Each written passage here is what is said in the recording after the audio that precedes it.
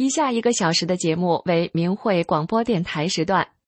明慧广播电台隶属于法轮大法明慧网，节目内容包括法轮功学员对真善忍的理解和实践，以及从中国大陆获得的法轮功学员受迫害真相的第一手资料。这是明慧广播电台，各国大法弟子在向中国民众讲述真相，这是理性反迫害的和平之声，这是呼唤善良真诚的大忍之声。这是明慧广播电台，各国大法弟子在向中国民众讲述真相，这是理性反迫害的和平之声，这是呼唤善良真诚的大忍之声。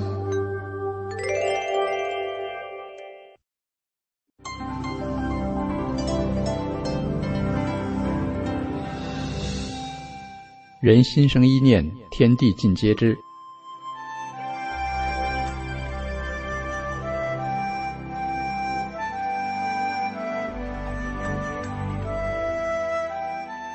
听众朋友您好，欢迎收听明慧广播电台善恶一念间节目。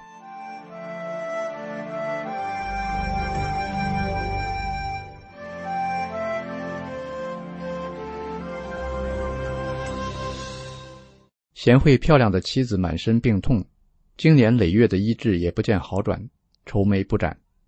一个看似偶然的机会，妻子的病全好了，夫妻俩喜上眉梢，生活中充满欢乐。来听听一位朴实的东北庄稼汉的心里话。我是个有福气的人，自己其貌不扬，却娶了个贤惠漂亮的媳妇，我很知足。可媳妇是个病秧子，人家都叫她强活，就是勉强活着的意思。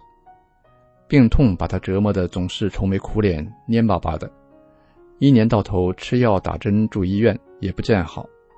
后来经人介绍学了法轮功，这一练可不得了，媳妇的病全练好了，像换了个人，整天乐呵呵的，精力充沛，能干活了。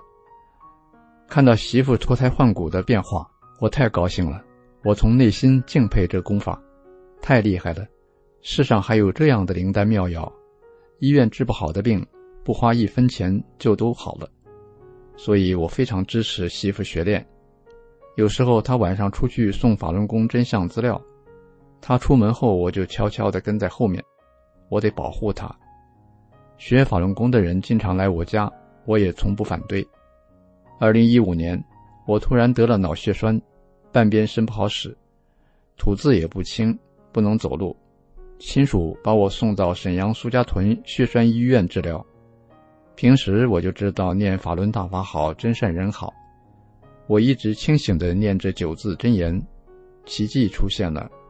3天后我能在屋里走路了，血糖也迅速降下来了。我高兴地告诉对床的病人念法轮大法好，真善人好。同病房的人看到我的变化，也都相信大法。住院期间我结识了一些朋友，我现身说法，告诉他们念9字真言，他们非常认同。我很快地恢复了正常状态。媳妇说，我好得这么快，是我真心相信大法，还弘扬大法。大法师父救了我，我得了脑血栓3天就好了，我得感恩，我要把大法的好处告诉其他人。在那以后，路上遇到人或看见卖东西的人，凡是能搭上话的，就告诉他们我自己的亲身经历，让他们也念法轮大法好，真善人好。前年我们地区农田蝗虫泛滥，挨着我家地的几家，地里全是蝗虫，他们喷药也赶不走。我想蝗虫也是生命，我也告诉他们法轮大法好，真善人好。我坐在地头一遍一遍地喊法轮大法好，真善人好。眼见我家地里的蝗虫都往山上蹦，蝗虫不见了，我太震撼了，这9字真言的威力太大了，原来虫子也听得懂啊，不祸害我家了。而邻居家的地里还是一片片的蝗虫，邻居都知道我喊的那个9字真言太有效了。我和媳妇儿太幸运了，得到了这万古不遇的法轮大法，还有很多神奇事，不一一叙述了。我不知道用什么语言表达对师父的感恩之心，只想说，师父，谢谢您。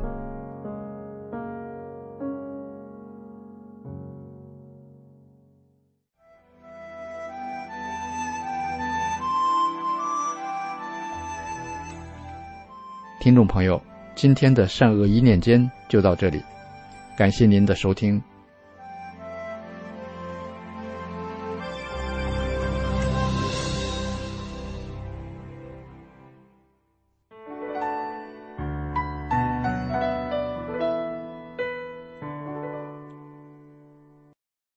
听众朋友您好，这里是明慧广播电台法轮功真相系列，现在为您播放的内容是1400个中共假新闻是如何出笼的。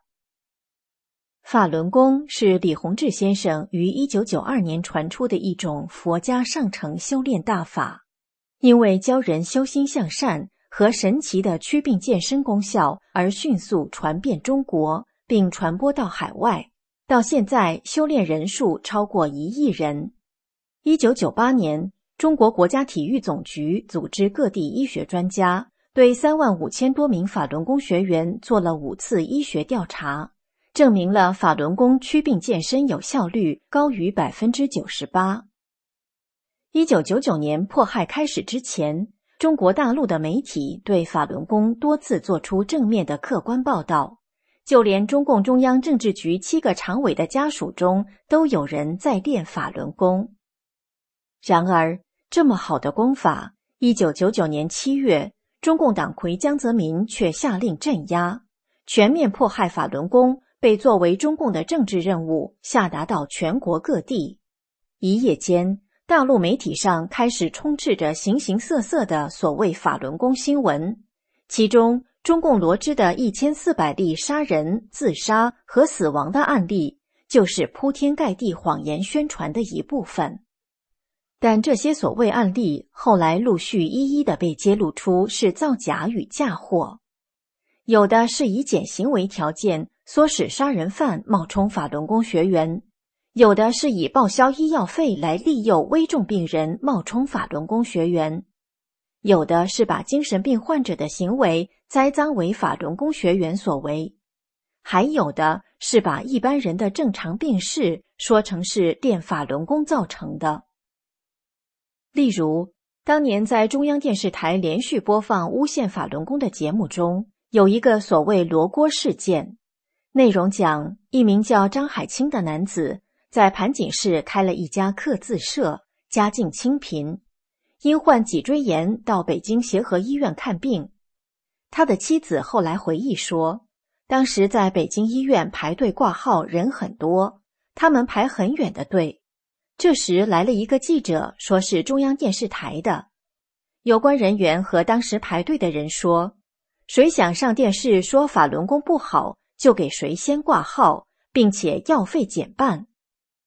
因为当时他们看病着急，张海清就胡说自己是练法轮功练成了罗锅，并且按记者写好的台词说了些不好的话。结果是先挂了号，但药费没有减半。后来张海清的妻子说，中央电视台竟骗人，药费都是自己花的，而张海清根本没有练过法轮功，认识他的人都知道。案例中还有以减刑为条件唆使杀人犯冒充法轮功学员的，比如所谓的魏家杀母案。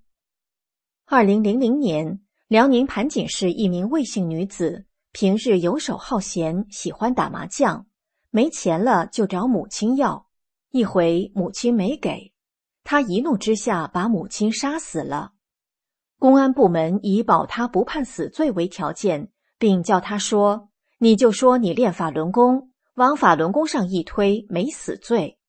于是这个魏家杀母案便出笼了。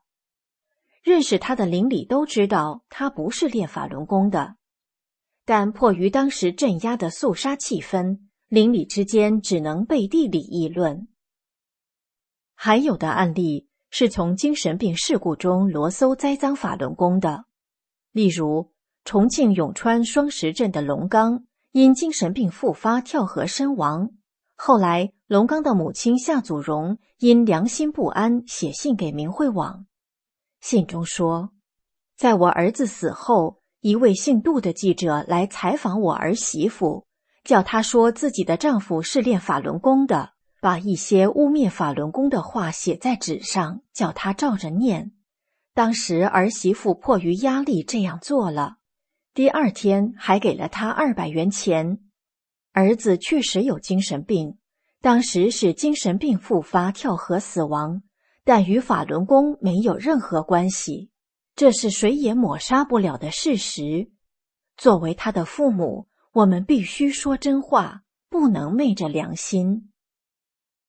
其实，对法轮功稍有了解的人都知道，法轮功的修炼是以真善忍为准则，无论是自杀还是杀人，都是杀生，都是有罪的。这在法轮功的书籍中写得明明白白。法轮功所有的书籍一直都是完全公开的，可以在网上免费下载。法轮功学员是以更高的道德标准为做人准则，根本不可能去杀人或自杀的。中共从迫害开始就大量销毁法轮功书籍，并耗资几十亿元建造世界上最大的网络防火墙，封闭了国内外一切能揭示真相的舆论工具。听众朋友们，让我们静下心来想一想，现在全世界在110多个国家和地区都有人修炼法轮功，法轮功受到许多当地政府的褒奖及民众的喜爱，都没有出现过所谓自杀或杀人的案例，这是为什么呢？中共过去让人们仇恨地主，仇恨资本家，仇恨右派，仇恨走资派，再到后来仇恨法轮功，不就是他灌输仇恨、制造敌人的一贯手法吗？这里是明慧广播电台的法轮功真相节目，内容是1400个中共假新闻是如何出笼的。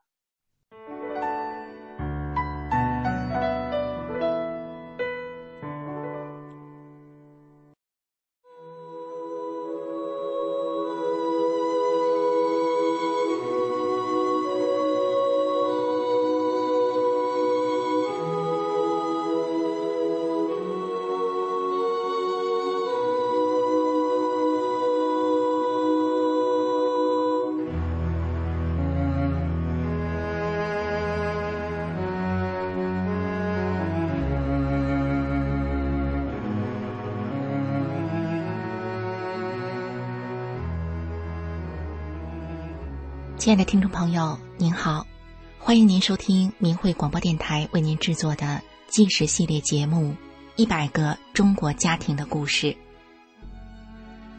有这样一群平凡的人，他们就生活在你我之中，遍布在社会的各个阶层与行业。面对生活，他们真诚；面对名利，他们淡泊。但是这群人又如此的不平凡，因为他们所经历的曲折和磨难远远超过一般人的想象。在100个中国家庭的故事系列节目中，我们将为您讲述他们的人生经历，一起从他们的所言、所行和所遭遇的一切中，去体会他们不平凡的人生。今天我们讲述的是5年绝食抗疫，上海交大优秀学子一秒一秒的坚持。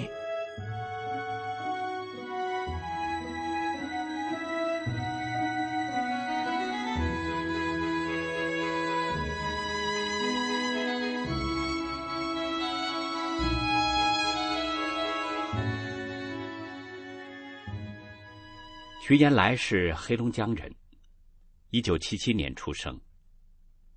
小时候的徐延来就表现出了超越一般人的聪慧。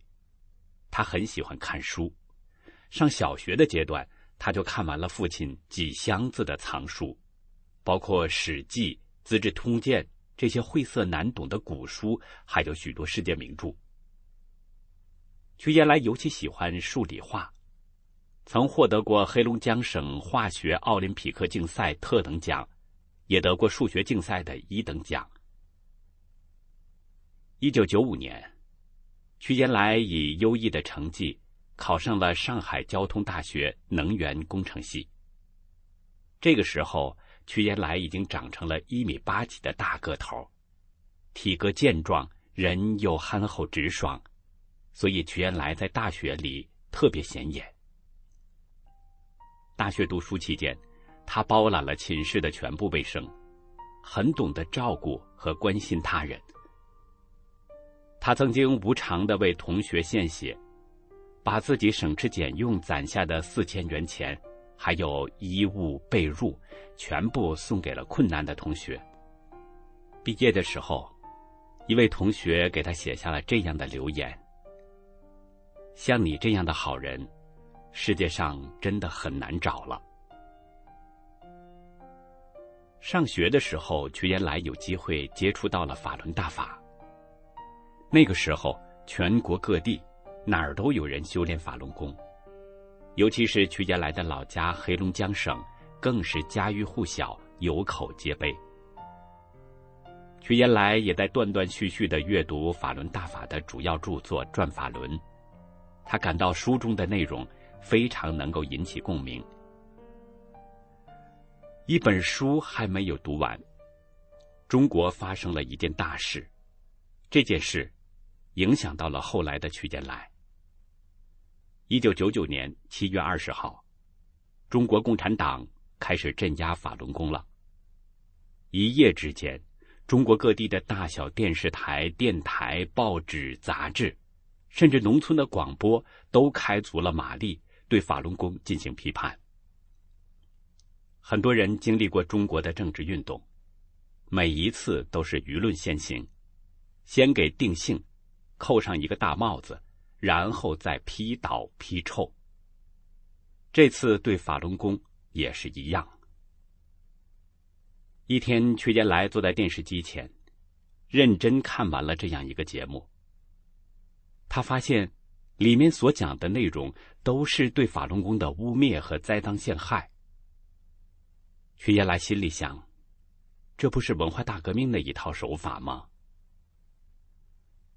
从那天起，他就向身边的人，包括同学、朋友、乘车同行的人，告诉他们宣传中的种种破绽，并且告诉人们他所了解的法轮功究竟如何。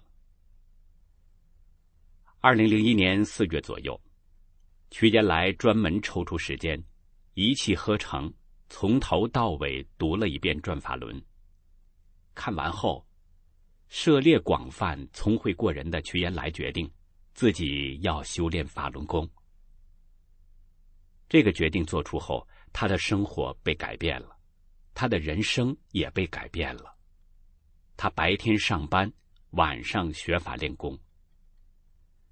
一开始，单位的同事并不了解法轮功，以为就像电视上说的那样，所以对法轮功多少有些仇恨的态度。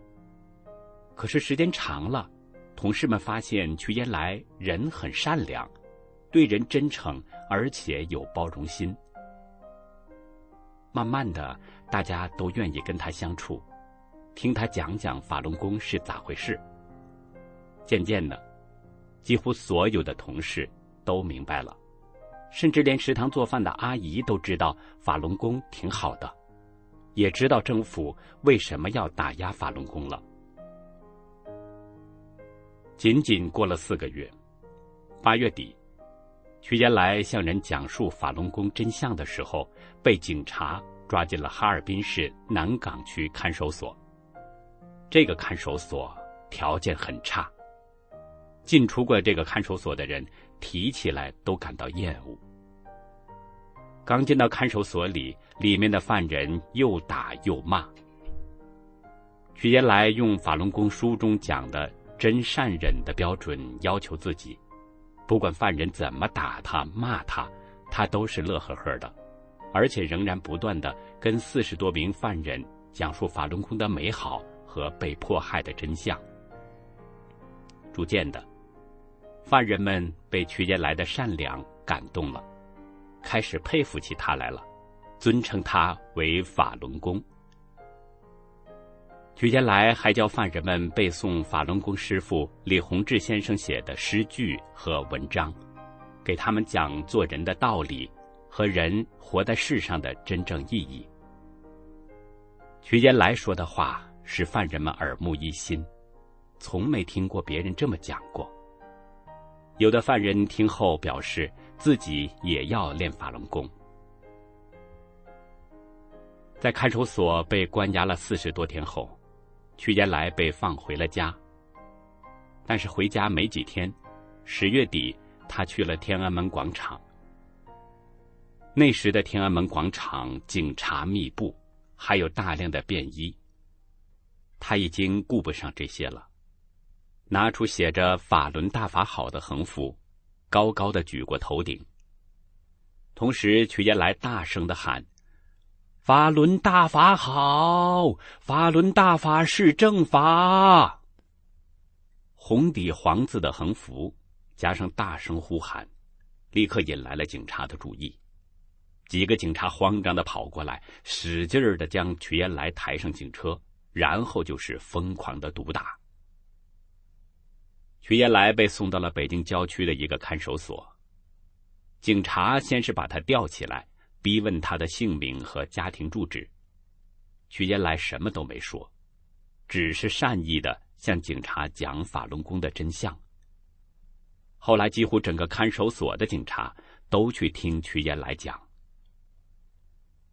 屈延来被送进监舍的时候，狱警对牢头说，谁也不许欺负他。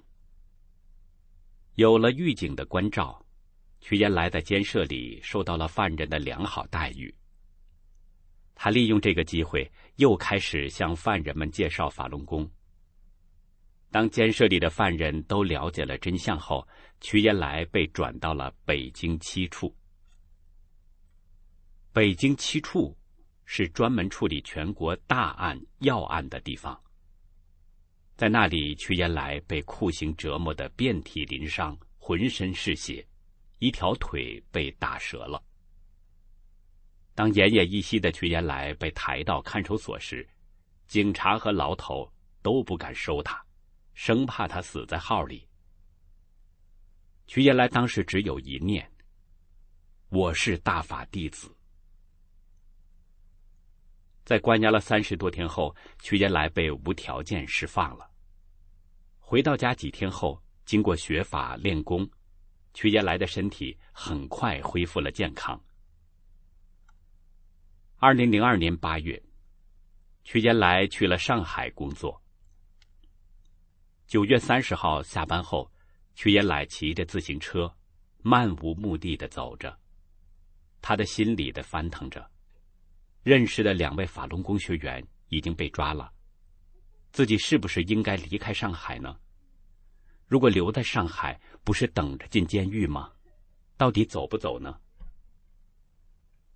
转悠了很久，不知怎的又转回到了住处。这时已经是晚上10点了。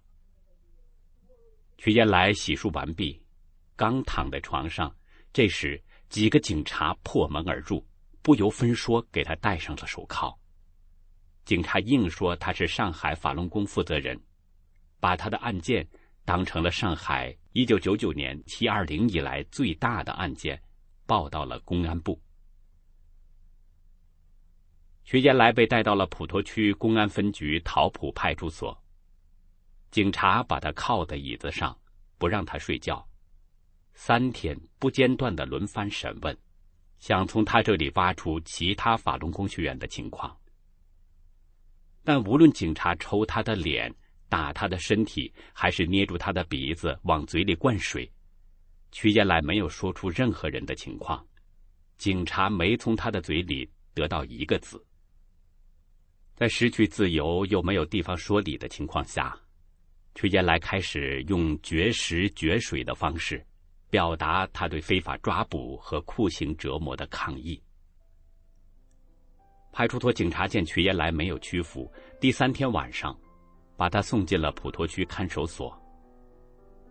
2名犯人将他拖进房间，随后进来2个狱警，看着躺在地上的瞿延来，使劲儿踩他的生殖器。狱警冷冷地撂下话说：“我们有的是时间，就不信你在看守所不说。”对瞿延来持续绝食抗议，狱警让监房里的犯人殴打他。20多个犯人轮番上阵，一旁伸不上手的犯人在旁边呐喊助威，还有的犯人高叫着：“什么都玩过，就是没玩过人，这回要好好的玩玩人。”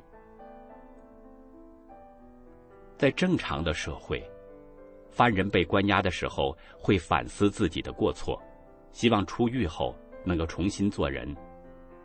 但是中共治下的看守所和监狱里，犯人执行狱警的命令是会得到相应的奖励的。只要能得到减刑的好处，犯人们对狱警的命令是言听计从，当然也就包括执行狱警的命令往死里打瞿延来。因为瞿延来一直在绝食，看守所又找到了另一个迫害他的借口，对他强行灌食。10月3号早上，瞿延来被第一次拖出监房去灌食，他不动，警察就指示2个犯人抓住他的双手，从4楼往1楼拖，再从外面的水泥地上一直拖到警车上。平时看着平整的水泥路，这时显得很粗糙，不知道有多少细小坚硬的东西在瞿延来的膝盖和脚趾的烂肉与骨头上是磨来磨去，那种滋味。瞿延来在回忆起那个过程的时候说：“痛，痛彻心扉。”被灌食的滋味更痛苦难熬。瞿延来回忆，灌食的管子从鼻子插进胃里的感觉，就像有一条火蛇在往身体里头钻，极其的痛苦。经常狱医都是灌到一半，把管子拔出来，然后接着再插一次，灌剩下的一半。狱医这么做，就是故意想办法折磨他。2003年3月13号，瞿延来因严重胃出血，被送到了上海市监狱总医院。病房里的劳役犯用5根绳子把他绑在床上，还故意的把病床摇高，让绳子勒得更紧。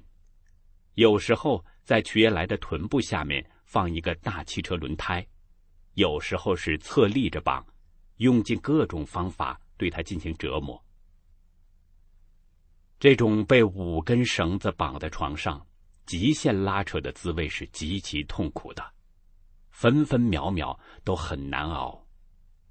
瞿延来对自己说：“一天不是由24小时组成的吗？1小时不是由60分钟组成的吗？1分钟不是由60秒组成的吗？再多坚持1秒，行不行？肯定没问题。那我就1秒1秒的坚持到迫害结束的那一天吧。”被看守所关押了9个月后，法官在医院大楼的一个小房间内草草的开庭，不许辩护，荒唐的对瞿延来做出5年有期徒刑的判决。瞿延来拒绝在任何文字上签字，被强行摁上了手印，转到了上海市提篮桥监狱关押。瞿延来被关在严管组，全天24小时都有犯人坐在那儿值班，被拳打脚踢是日常。因为瞿延来仍然持续绝食，犯人们更是变着法儿的折磨他。有的犯人们放倒凳子，把瞿延来放到凳子坑里坐着，一坐就是3天。有的假意说让瞿延来喝点牛奶，撬开他的嘴，用筷子在嘴里乱捅，弄得满嘴鲜血。监狱教育科科长对着瞿延来大骂：“死你一个人，跟死一只狗没什么区别。”一天晚上7点左右，屈坚来突然感到身体非常难受，有种大便要失禁的感觉。他赶紧去厕所，可是只走了几步，就感到内脏器官几乎都快失灵了，心脏似乎也跳不动了。屈坚来形容当时那极度的痛苦实在无法描述，说是生不如死，一点儿也不夸张。他感觉自己快要死了，用时间来计算也就1分钟不到，他却觉得极其的漫长。瞬间，他一生将近30年的事情全都展现在面前，像一幅幅平铺的画面。这时大脑中出现一个问题：想死还是想活？一瞬间，屈坚来想到，要是自己死了，就再也不用受这苦了。但是他又想到了父母，如果自己死了，父母的精神不得崩溃吗？他又想到了师父，他觉得修炼后，师父给予他太多太多，洗涤了心灵，这一生都无法报答。屈坚来决定，还是应该活下来呀。后来他就什么都不知道，休克了。如果不是因为修炼法轮大法，面对如此巨大的人生困难，还有遥遥无期的牢狱折磨，一般人可能就放弃求生的念头了。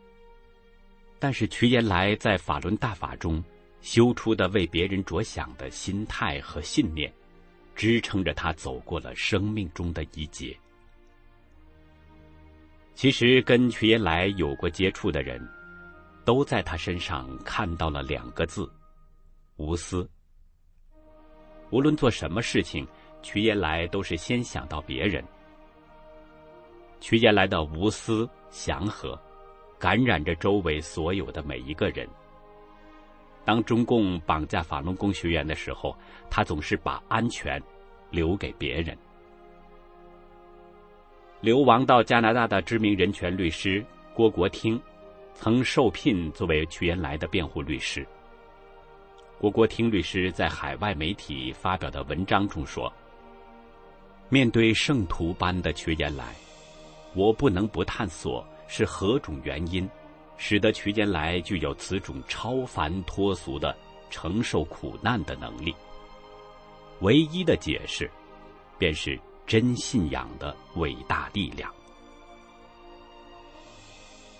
2007年，上海交大的19位大陆和台湾的海外校友共同签名，给当时的国家主席胡锦涛和总理温家宝写了一封公开信，发表在网络上。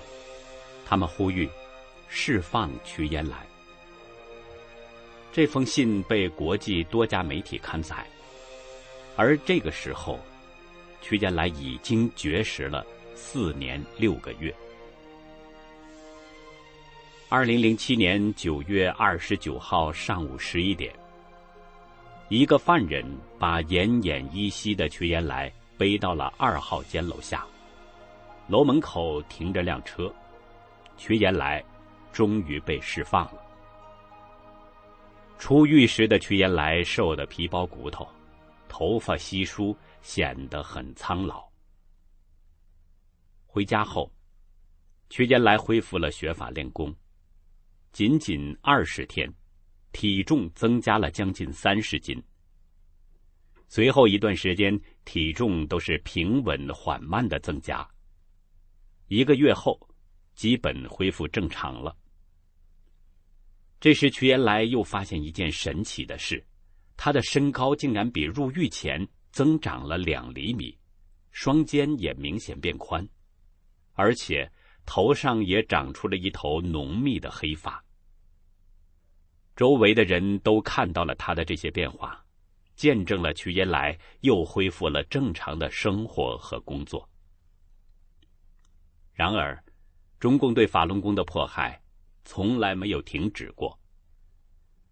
2018年11月9号，公安部给黑龙江省公安厅国保下达秘密指令，按名单实施抓捕，将法轮功学员污蔑为是黑帮团伙。这一次的大抓捕，仅一个大庆市就有70多名法轮功学员被绑架。瞿延来也再一次被以莫须有的罪名判刑5年。值得一提的是，瞿延来的妹妹和母亲都修炼法轮功，妹妹因此曾被判刑5年，母亲多次被关押和劳教。瞿延来的父亲曾任企业的党委书记和副处长，曾强迫单位的法轮功学员放弃修炼，也极力阻止家人练功。但是他亲眼看到自己的家人因为练功有了健康的身体，看到他们用真善忍的标准做一个更好的人，却都遭到持续不断的迫害。瞿延来的父亲伤透了心，他问自己，练法轮功到底违反了哪条法律？他也问610、公检法等部门同样的问题，得到的回答多数是，法轮功属于政治问题，都是610说了算。为了讨回公道和纠正政府的错误，2015年，瞿延来的父亲向最高法院和最高检察院提出了控告江泽民。他在控告书中这么写道：江泽民打压法轮功16年来，我家的钱财被勒索，我的家人坚持信仰，在他们被非法拘禁期间，遭受了耸人听闻的酷刑折磨，这给我的精神带来极大的摧残。有12个年头，一家4口人没有团圆过年，我都是在挂心、担心、忧心、痛心中度过的。警察多次的抄家，多次的骚扰、跟踪、监控，使我非常的恐惧、恐怖、恐慌，心无宁日。控告书中最后说道，这实际就是江泽民一意孤行所发起的对法轮功的迫害，这是对公民信仰自由、言论自由的肆意践踏和侵犯，这才是真正的违法犯罪行为。听众朋友，瞿延来目前仍然关押在哈尔滨呼兰监狱，我们不知道他此时此刻正在承受着什么样的折磨。瞿延来说过，1小时由60分钟组成，1分钟由60秒组成，再多坚持1秒，行不行？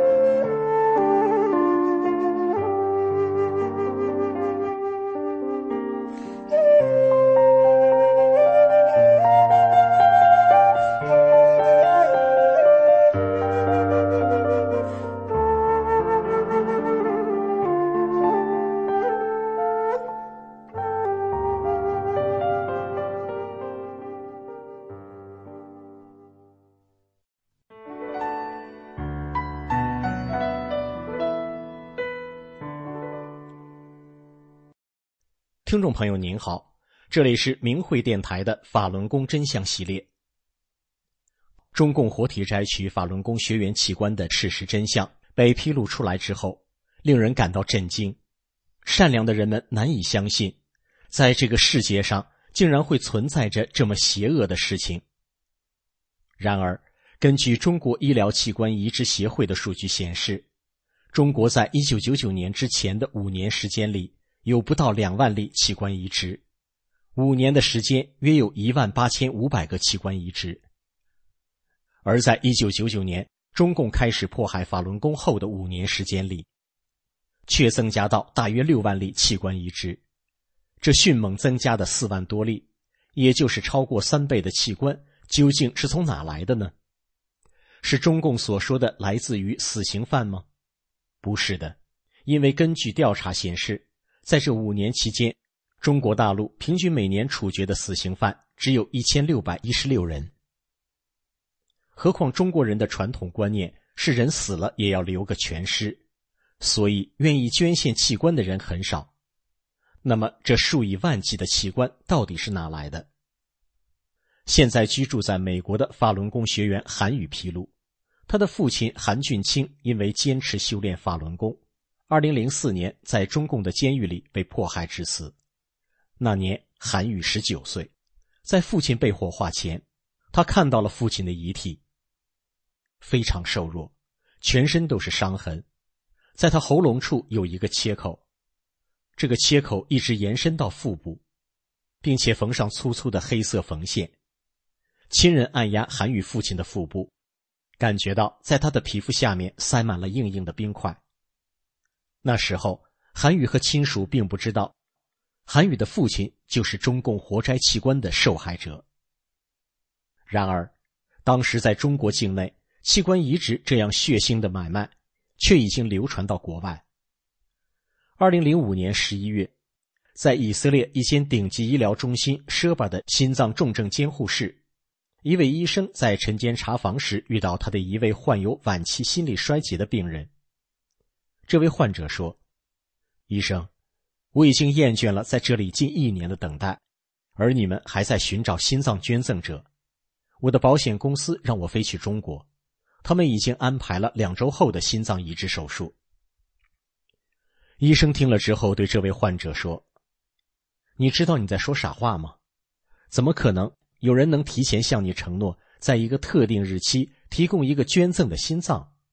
要知道，必须有人在你接受手术的同一天死去，才可能有这种情况发生，你说呢？但是患者回答医生说，我不知道，这是别人告诉我的。随后这位病人飞去中国，而且他在承诺的日期获得了心脏。这名医生是舍巴医疗中心心脏移植主任拉维，他因为此事开始调查，为什么病人在中国可以在承诺的时间可以得到相应匹配的器官。拉维医师凭他的专业判断，那一定是有很多活着的供体在被选择。他通过关键字筛选12万多份中国外科医生撰写的器官移植临床论文，拉维医师找到了中共活体摘除器官的直接证据，证实了中共国家执法机构一直在与医院合作，系统地实施活体器官摘除。他们表示，在这份研究中，中国外科医生明确表示，他们在插管前打开了胸腔，并观察到了受害者的心脏跳动。换句话说，这位所谓的捐献者在移植时还活着。而在2006年3月初，一名原中共的情报人员指称，在辽宁省血栓中西医结合医院存在秘密活摘法轮功学员器官的事情。这个医院在沈阳市苏家屯区，就是沈阳苏家屯血栓医院。这个医院有地下医疗设施，专门用来活体摘除法轮功学员的器官。随后，这个情报人员所说的事情也被一名叫安妮的女士证实。安妮说，她的前夫是这家医院的脑外科医生，曾经多次参与活体摘取法轮功学员的眼角膜。后来她的前夫因为良心上不得安宁，每天晚上做噩梦，最后选择逃离医院。中共活摘法轮功学员器官的邪恶事实自此正式曝光，来自国际社会的调查陆续展开，并且证实此一事实。自中共开始镇压法轮功之后，很多法轮功学员被中共关进监狱后，会遭到酷刑折磨，逼迫他们转化放弃修炼。对于那些不被转化的法轮功学员，监狱会给他们定期做全面的体检，非常的细致，详细记录他们的各项指标，而其他的犯人却没有这样的待遇。身体健康的法轮功学员，有的被抓进监狱不久就离奇死亡，一般的警察不会允许家属靠近遗体观看，就被送去火化。根据调查发现，中共盗取法轮功学员器官，从1999年开始的零星个案，发展到2001年底的系统性大规模活摘器官。其中大规模活摘从2003到2006年进入高峰期。中共军队通过独立的后勤系统、武装保卫、交通运输、情报保密、医疗设施，主导活摘法轮功学员器官和移植产业，控制了中国 98% 的器官移植源。而面对移植器官买卖的巨大利润，地方也不甘于被军队垄断，纷纷上马。全国各地的医生和联系人在电话里纷纷承认有来自法轮功学员的器官，这些录音提供了确凿的间接证据。参与活摘法轮功学员器官到目前为止，涉及23个省市自治区，全中国600多家医院以及1700名医生。今天的法轮功真相节目就到这里，以上为您带来的是惊天黑幕，中共活体摘取法轮功学员器官。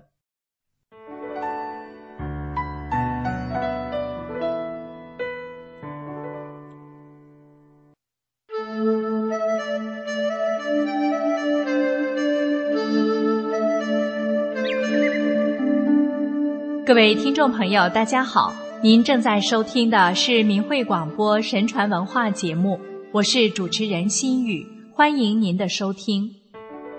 孔子一生以传承传统文化为己任，他重视教化，一生学而不厌，诲人不倦。颜回说：“夫子循循然善诱人。”朱熹说：“夫子教人，各因其才。”在我们神传文化节目里多次讲过孔子的故事，今天再来讲几个古籍书中记载的故事，来看看孔子在为人处事的过程中对学生的教导。一、待人之道。一次，孔子与他的学生们在一起谈论待人之道。子路说：“别人以善意待我，我也用善意待他；别人用不善待我，我也用不善待他。”孔子评价道：“这是没有道德礼义的夷狄之间的做法。”子贡说：“别人用善意待我，我也用善意待他；别人用不善待我，我就引导他向善。”孔子评价道：“这是朋友之间应该有的做法。”颜回说：“别人以善意待我，我也用善意待他；别人用不善待我，我也以善意待他，并引导他向善。”孔子评价道：“这是亲人之间应该有的做法。如果能够把它扩开去，以诚心对待天下人，才是真正的与人为善啊。”二、送别之言。孔子的学生子路要远行，前来向孔子告别。孔子说：“我是赠送给你一辆车呢，还是赠送给你一段话呢？”子路说：“请夫子送给弟子一段话吧。”孔子说：“不能自强不息，就不可能达到远大的目标；不勤劳地做好自己的事情，就不可能有功效；不发自真心而有分寸地去对待他人，就不可能得到他人的亲近；自己不讲信用，就不可能使别人对自己讲信用；不拿出诚心而谦逊地对待他人，就不可能符合礼义。如果能够慎重地从这5个方面去做人做事，就能够做得长久。”子路拜受领教而去。三、仆役3善。子路治理仆役3年后，有一次孔子路过，刚进入仆役境内，孔子便称赞说：“子路做得不错，做到恭敬而又有信用了。走到城中时，孔子又称赞说，子路做得很好，做到忠信而宽厚了。到了子路办公衙府内，孔子不由得又称赞说，子路做得真好啊，做到明察而又有决断了。子贡听了很奇怪，手握着缰绳问孔子，夫子尚未见到子路，就3次称赞其善，他做得好的地方，弟子能得以听闻吗？孔子说，我已看到了。入其境，见田地整齐，庄稼茂盛，杂草都铲除了，田间的水道也加深了。这是因为他恭谨敬慎，又有信用，所以百姓才会尽力去做啊。入其邑，看到园墙和屋宇都完好牢固，商贾繁荣，树木茂盛，这是因为他忠信而宽厚，所以百姓才不苟且马虎啊。至其庭，满院清净，下面办事的人都很认真尽心，这是因为他明察善断，他的政令没有扰民啊。看来子路的仁政取得了斐然的成果，即使我连续3次称赞他做得好，又怎能将他的好说尽呢？后来溥仪被称为3善之地。4. 为政在于纠正时弊。子贡问孔子说，从前齐景公请教您如何才能使政治清明，您说政治清明在于节省财用。鲁哀公请教您如何使政治清明，您说政治清明在于教育臣下。楚大夫叶公请教您如何使政治清明，您说政治清明在于使近者悦，远者来归。3个人问的是同一个问题，而您的回答却不同，难道是有不同的解释吗？孔子回答说，因为个人有不同的情况啊。齐景公治理国家，亭台楼阁建筑的太奢侈了，打猎时所圈的土地太大，一个早上就赏赐了3个能够提供1000辆车子的采邑，所以我说处理政务在于节省财用。而鲁哀公有孟孙、叔孙、季孙3个权臣，他们在国内结党营私，在国外则抵制别的诸侯国来的客卿，所以我说处理政务在于教育群臣。至于楚国，其地方大而都邑小，民众怀有离散之心，没有愿意在那里安居乐业的，所以我说处理政务要使近处的人高兴，远方的人归附。这是针对3种不同情况，以不同的方法处理。诗经上有说，经过长期的丧乱，已经民穷财尽了，可是上面从来没有给民众一点救济呀。这是感叹奢侈浪费，因而造成的祸乱。又说，那些阿谀奉迎的小人一味尽谗言，这是讽刺奸臣蒙蔽君主所招致的祸乱。还说，在丧乱中有离散之忧，有死亡之痛，到底要逃到哪里去呢？这是决探离散所造成的祸害呀。仔细考虑这3个方面的问题，难道政务上所要解决的困难可以用同一个方法吗？5. 五种不祥。鲁哀公有一次问孔子说，寡人听说在房子的东面再增盖房子是不吉祥的，这个说法可信吗？孔子回答道，不吉祥的事有5种，但是在房子的东面再增盖房子却不在其中。损人以利己是自身的不祥，遗弃老人而只顾孩子是家庭的不祥，舍弃贤明之人却任用不肖之徒是一国的不祥。年老智慧者不愿意教导，而年轻的人又不肯好学，是风俗的不祥。有才德之人隐退起来，没有智慧与德能的愚昧之人却来掌权，这是天下的不祥。不祥之事有此5种，但在东面增加房子，却不在其中。6. 君子无所不慎。子贡去做信阳的长官，准备上任了，向孔子辞行。孔子说，要勤恳，要谨慎，要依照自然时令指导农业生产，勿夺勿伐，勿暴勿盗。子贡说，我从年轻的时候就在夫子这里学习，难道犯过偷盗的过失吗？孔子说，你没有进一步了解啊。用才德兼美的人去取代才德兼美的人，这就叫做夺；用不才的人去取代有才的人，这就叫做罚。政令很宽松，而处罚很暴躁，这就叫做暴。把好的东西归于自己，这就叫做盗。盗不是一般所谓的盗窃财物。我听说善于为官的遵循法令办事，使百姓得到好处；不善为官的歪曲法令办事，使百姓受到损害。这是民怨产生的根源。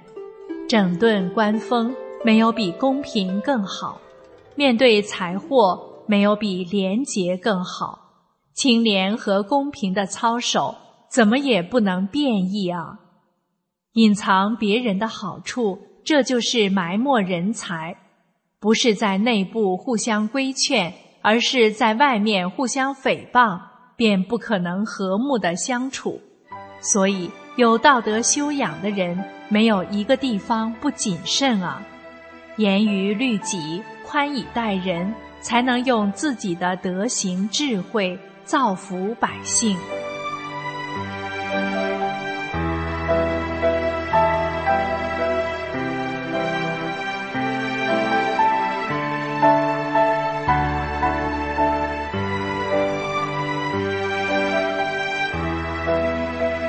听众朋友，以上所讲的是孔子教化的几则故事。今天的节目就为您播送到这里，感谢您的收听，期待下次节目我们再相见。